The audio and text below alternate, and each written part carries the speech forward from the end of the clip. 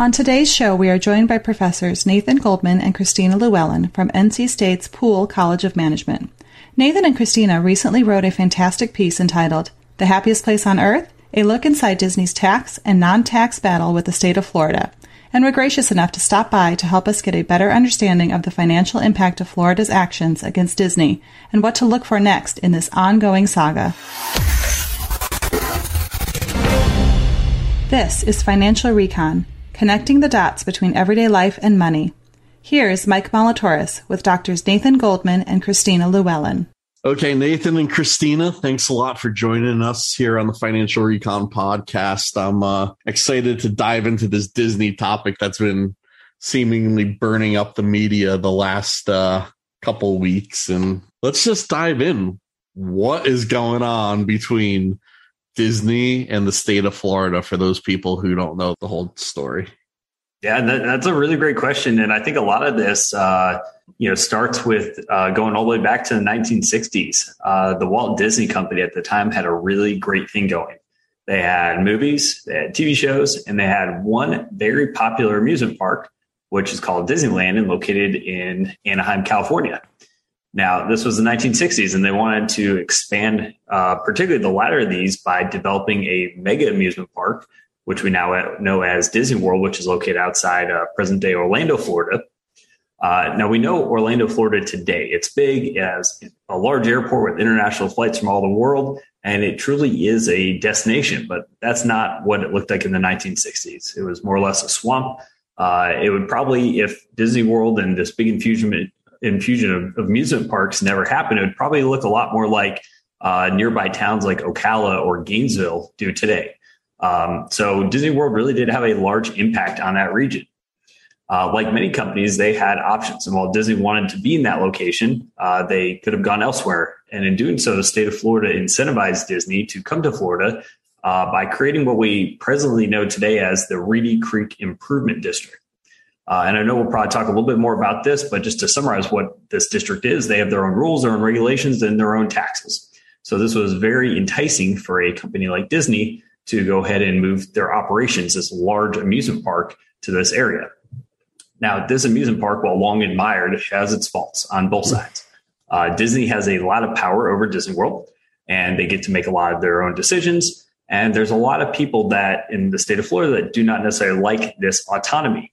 And this all came to a head when Disney decided to voice opposition to some major pieces of legislation that have gone through the state of Florida recently. These two bills in particular, what's being the so-called Don't Say Gay bill and the Stop Woke Act, do not really align with Disney's core competencies and values. And they let the politicians know that. They let the public know that. In response, the politicians have passed a bill to revoke the Reedy Creek Improvement District effective June of 2023. And that's generally where we're at today. So, I know, I was on the earnings call when this all kind of snowballed, and, Chapek got a lot of flack because he never really came out and supported those employees that are feeling like this is something that's been brewing internally at Disney for a while. How do we look at this as punishing Disney? What are Florida trying to impact them by dissolving Reedy Creek? Well, they haven't come out, Mike, and said too much about this, but I think very specifically, but I think what the lawmakers, they kind of have two different things that are going on here. So number one, I think that, they can take away. So right now with Reedy Creek, Disney has complete, they can make all the decisions. If they want to build a building, they don't have to go to some municipality and apply for a permit and go through all that. It's all done internally. So they have that decision-making power within Reedy Creek, and they have autonomy over all of that right now. So I think, part of the thought is they can take that away and make it a little bit more difficult for Disney to do different things by them having to jump through more hoops and work with the local governments to get things built, to get things paid for, to get things taken care of like that. But I think also they think that the lawmakers have this idea that Disney's going to pay the same amount of property taxes and the taxes that are levied through Reedy Creek. And then the spillover of that is it'll pay for more things in the community. But I think that's where the problem is right now is it's not clear that that's actually going to be the way that it's going to work. it's kind of, it may backfire and be kind of the opposite. Whereas, right now, Disney pays taxes to the local property taxes to the local governments, and it also pays taxes to Reedy Creek. And Reedy Creek, being the special district that it is, can collect a lot more taxes than what the maximum allowed in the state is. So when that goes away, and I think it's, probably about $100 million a year that they pay in that, when that goes away, it's not clear that what's going to happen to that. And that's probably going to be passed on to the local citizens in the area. So I think they think that they're going to collect more revenue and it's going to be distributed, but it seems like, at least to us, it's kind of going to have the opposite effect there. Oh, wow. So I guess you asked about punishment, but it's kind of, I think it's meant to punish them, but it may not really come to pass that way. Politicians getting something wrong. What a shock. So how can Disney push back on this whole scenario right now as things currently stand? And Disney has gently voiced opposition to what's been going on. What's interesting is you would expect them to be a lot more vocally against this than what we've seen so far. And I think part of the reason why they haven't been as vocal about it is kind of the reasons that Christina mentioned. They might be doing the math equation right now and seeing that, hey, maybe this isn't necessarily a bad thing for us. Maybe this may actually help us among other dimensions. So that's kind of one of the things that we're still trying to figure out. I think there's a lot of people that it still seems a little bit unclear as to how this was meant to punish Disney and what are ways that they can get around this. There is one other direct way, though, that they can fight back. Currently, Disney is set to build a large-scale headquarters outside of Orlando, Florida. As we've seen with lots of high-profile companies over the last few years, like Apple and Amazon, they're building these East Coast headquarters in different cities around the U.S. They all get a lot of incentives. And in fact, Disney got about $950 billion in incentives from the state of Florida to locate their facility there, because it's going to be employing 2,000 employees that make on average $120,000 each. That's a lot of extra tax revenue, a lot of extra options for these companies. I'm led to believe, based on my understanding, that part of the reason why Disney chose Orlando for this location is because they have such a large presence in Orlando. They have such a great relation with the local government and the state government. However, as we've seen with these other relocations, they could get these incentives elsewhere. They could get these tax incentives from lots of different places. And in fact, after this came out, the governor of Colorado even started tweeting out, hey, why don't you plan on coming here instead? Why don't you don't need to go to Orlando, sort of thing. So although it hasn't been confirmed in any way that Disney's looking elsewhere, but if they chose, they don't need to have quite as much of a presence in Orlando. Now, does that mean Magic Kingdom is going to suddenly be in Denver, Colorado? Probably not. But does it mean that they can potentially locate other aspects of their operations, other tax-paying employees in other locations versus having them all in Orlando? That's definitely a possibility for them.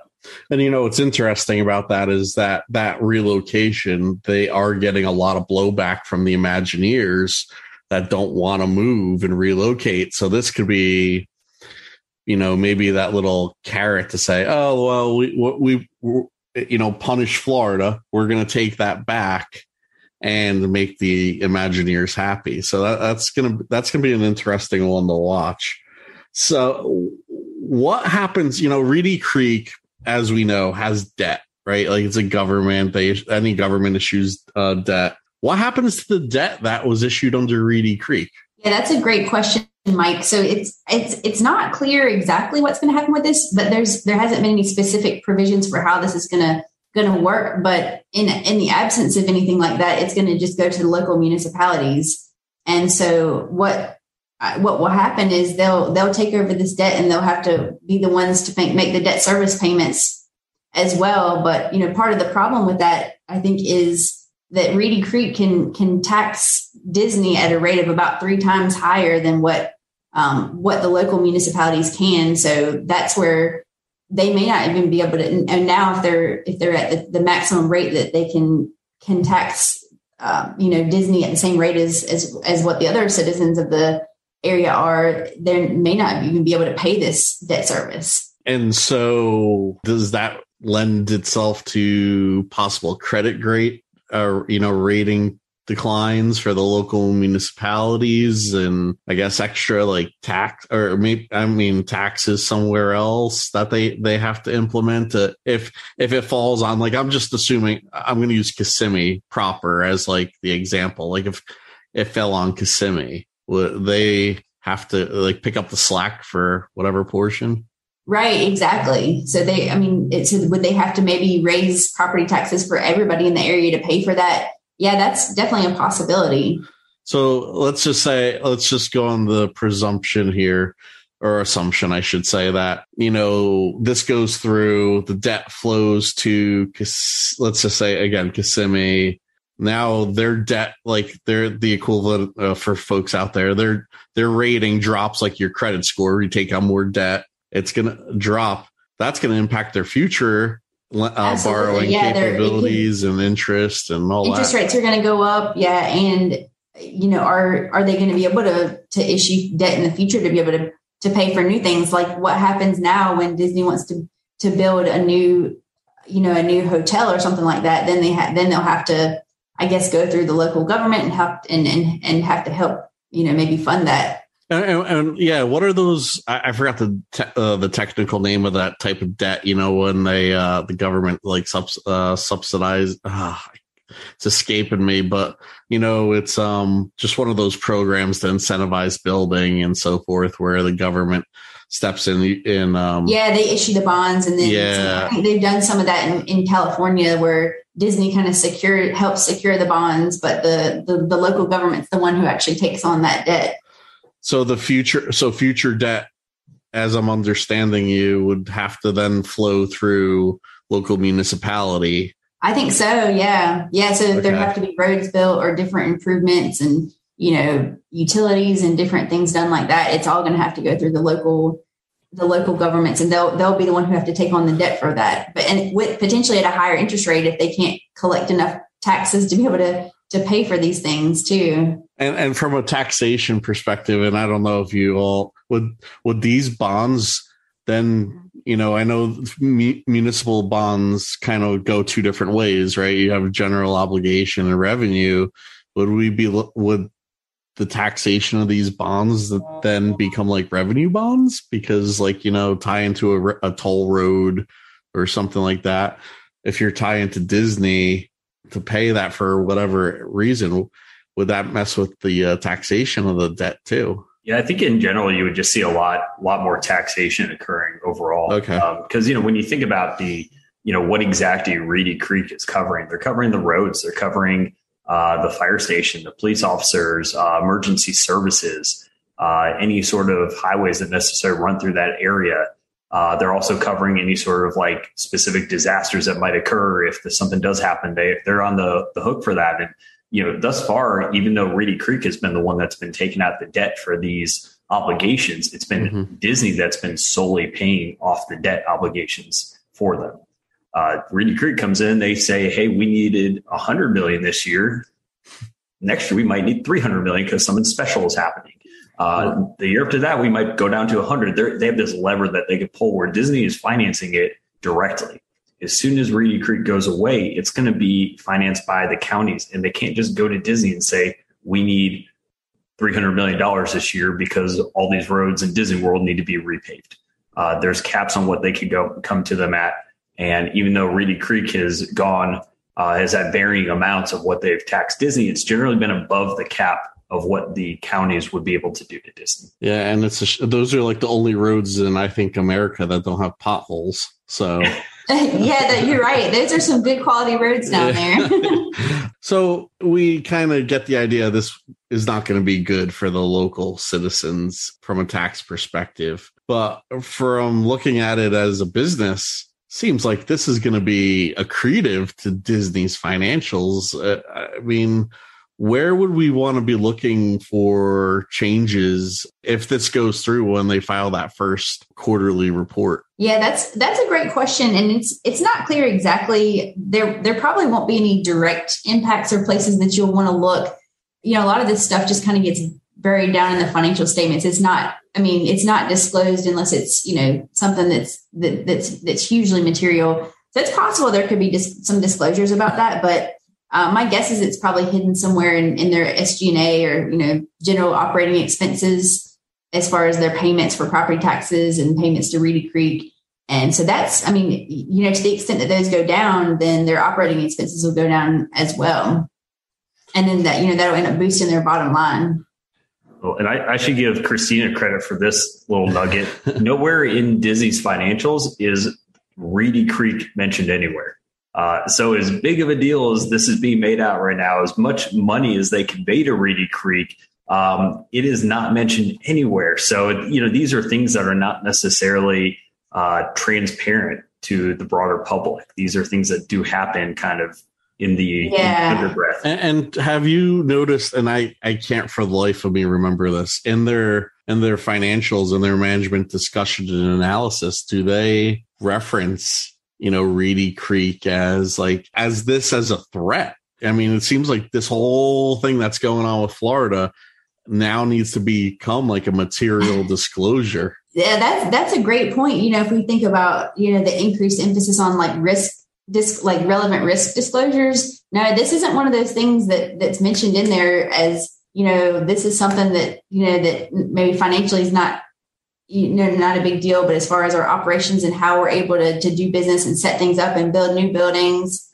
And, if that does get dissolved as a result of the political landscape, then that's potentially a big risk factor there. But they probably never thought that was something that would be, that would happen. But, we have a big initiative here with enterprise risk management at NC State. Mm-hmm. And that's, part of what we do here is educate executives and companies on, looking at broader risks and how these can impact the company and, brainstorming and coming up with risks. And I think this is a big one that Disney perhaps didn't see coming that could end up being a big risk factor. Would we be looking at something like this? Do we start seeing it pop up in their financials as a one-time, the dissolution of Reedy Creek as a one-time charge?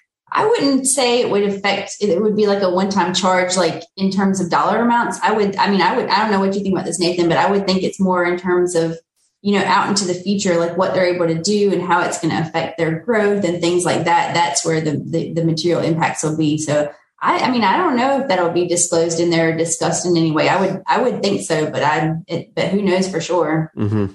Yeah, it's certainly going to be discussed as a general business risk at this point.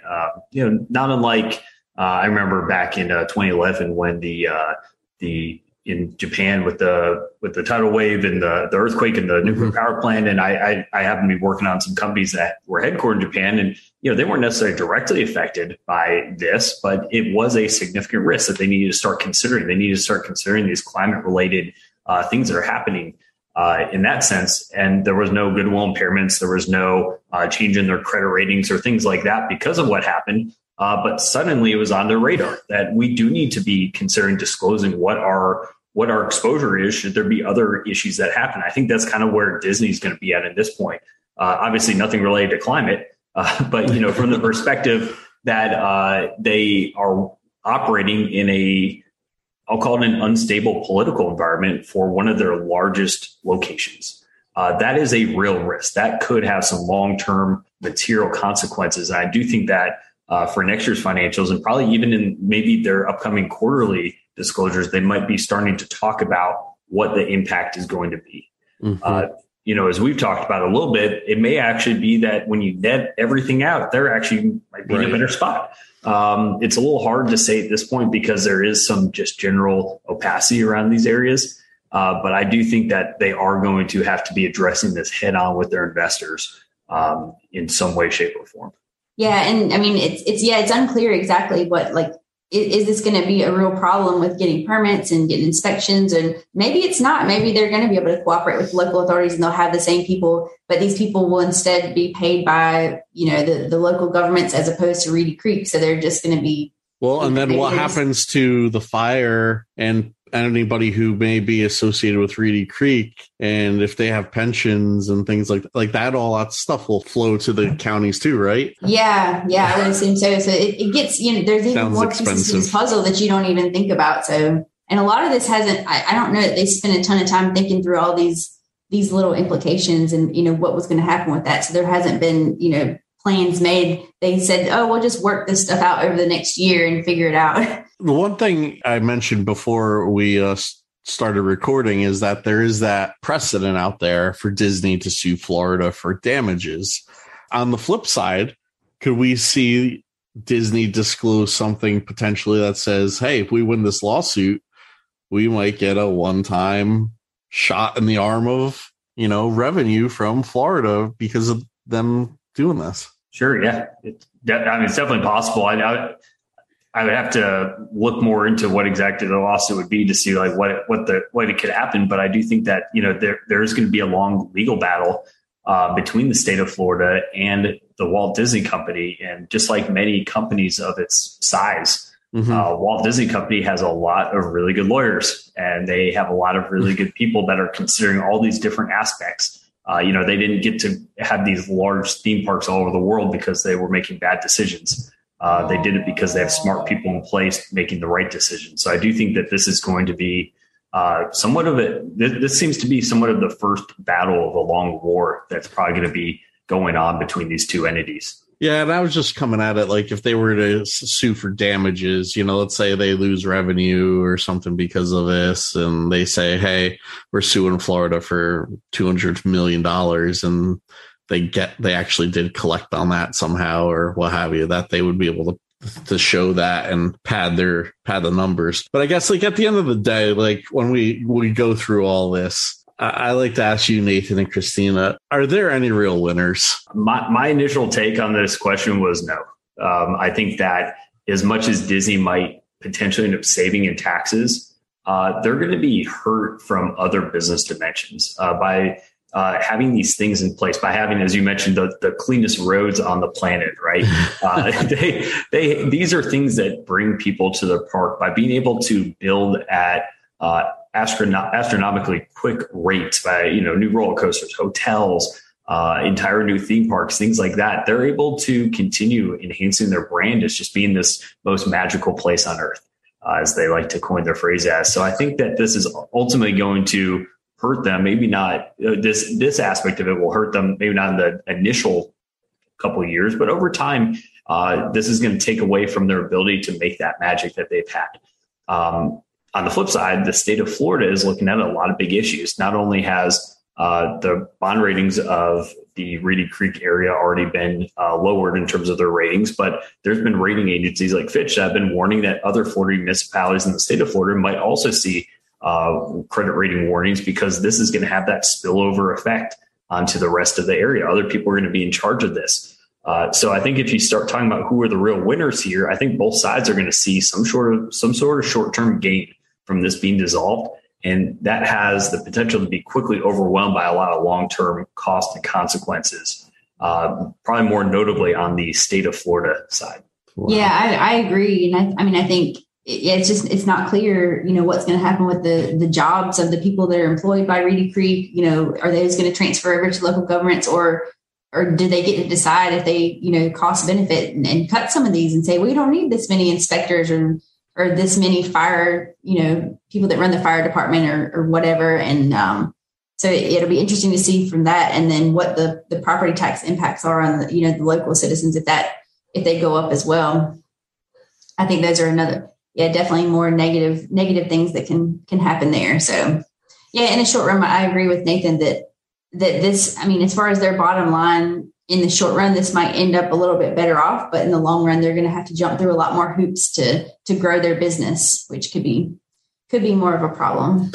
And I guess, like you mentioned, this then puts everybody else who has these types of districts on watch to, I guess they'll have to disclose this stuff, right? Like materially, there could be a lot of collateral damage to these other districts if this goes through, that they're, like you said, their lending costs and everything are going to skyrocket. Yeah, absolutely. I think it's a good thing for companies to just keep this on their radar, the impacts of, things with the local politicians. And then if laws change and if they do have these special administrative districts, that, if that goes away, what the impacts are and what their plans are to navigate that. Well, I just wanted to thank you, Nathan and Christina, for joining me. I will link to a great article that you all wrote, The Happiest Place on Earth, a look inside Disney's tax and non-tax battle with the state of Florida. Thanks a lot for joining me. Thanks for having us. Thanks so much, Mike. Thanks to Nathan and Christina for sharing their insights with Mike, and be sure to follow them at NC State's Pool Thought Leadership newsletter. You can follow us on Twitter at financial_recon. If you like this show, please be sure to subscribe and share it. The opinions voiced in this podcast are for general information only and are not intended to provide specific advice or recommendations for any individual. To determine which strategies or investments may be suitable for you, consult the appropriate qualified professional prior to making a decision. Securities offered through LPL Financial, member FINRA SIPC. Investment advice offered through the Pinnacle Financial Group, DBA, Flagship Wealth Management Group, a registered investment advisor. The Pinnacle Financial Group and Flagship Wealth Management Group are separate entities from LPL Financial. Individual tax and legal matters should be discussed with your tax or legal professional. Economic forecasts set forth may not develop as predicted, and there can be no guarantee that strategies promoted will be successful. All performance referenced is historical and is no guarantee of future results. All indices are unmanaged and may not be invested into directly. There is no assurance that all of the techniques and strategies discussed are suitable for all investors or will yield positive outcomes. The purchase of certain securities may be required to affect some of the strategies. Investing involves risks, including possible loss of principal. Drs. Nathan Goldman, Christina Llewellyn, and the NC State Pool College of Management are not affiliated with or endorsed by LPL Financial, Flagship Wealth Management Group, or the Pinnacle Financial Group.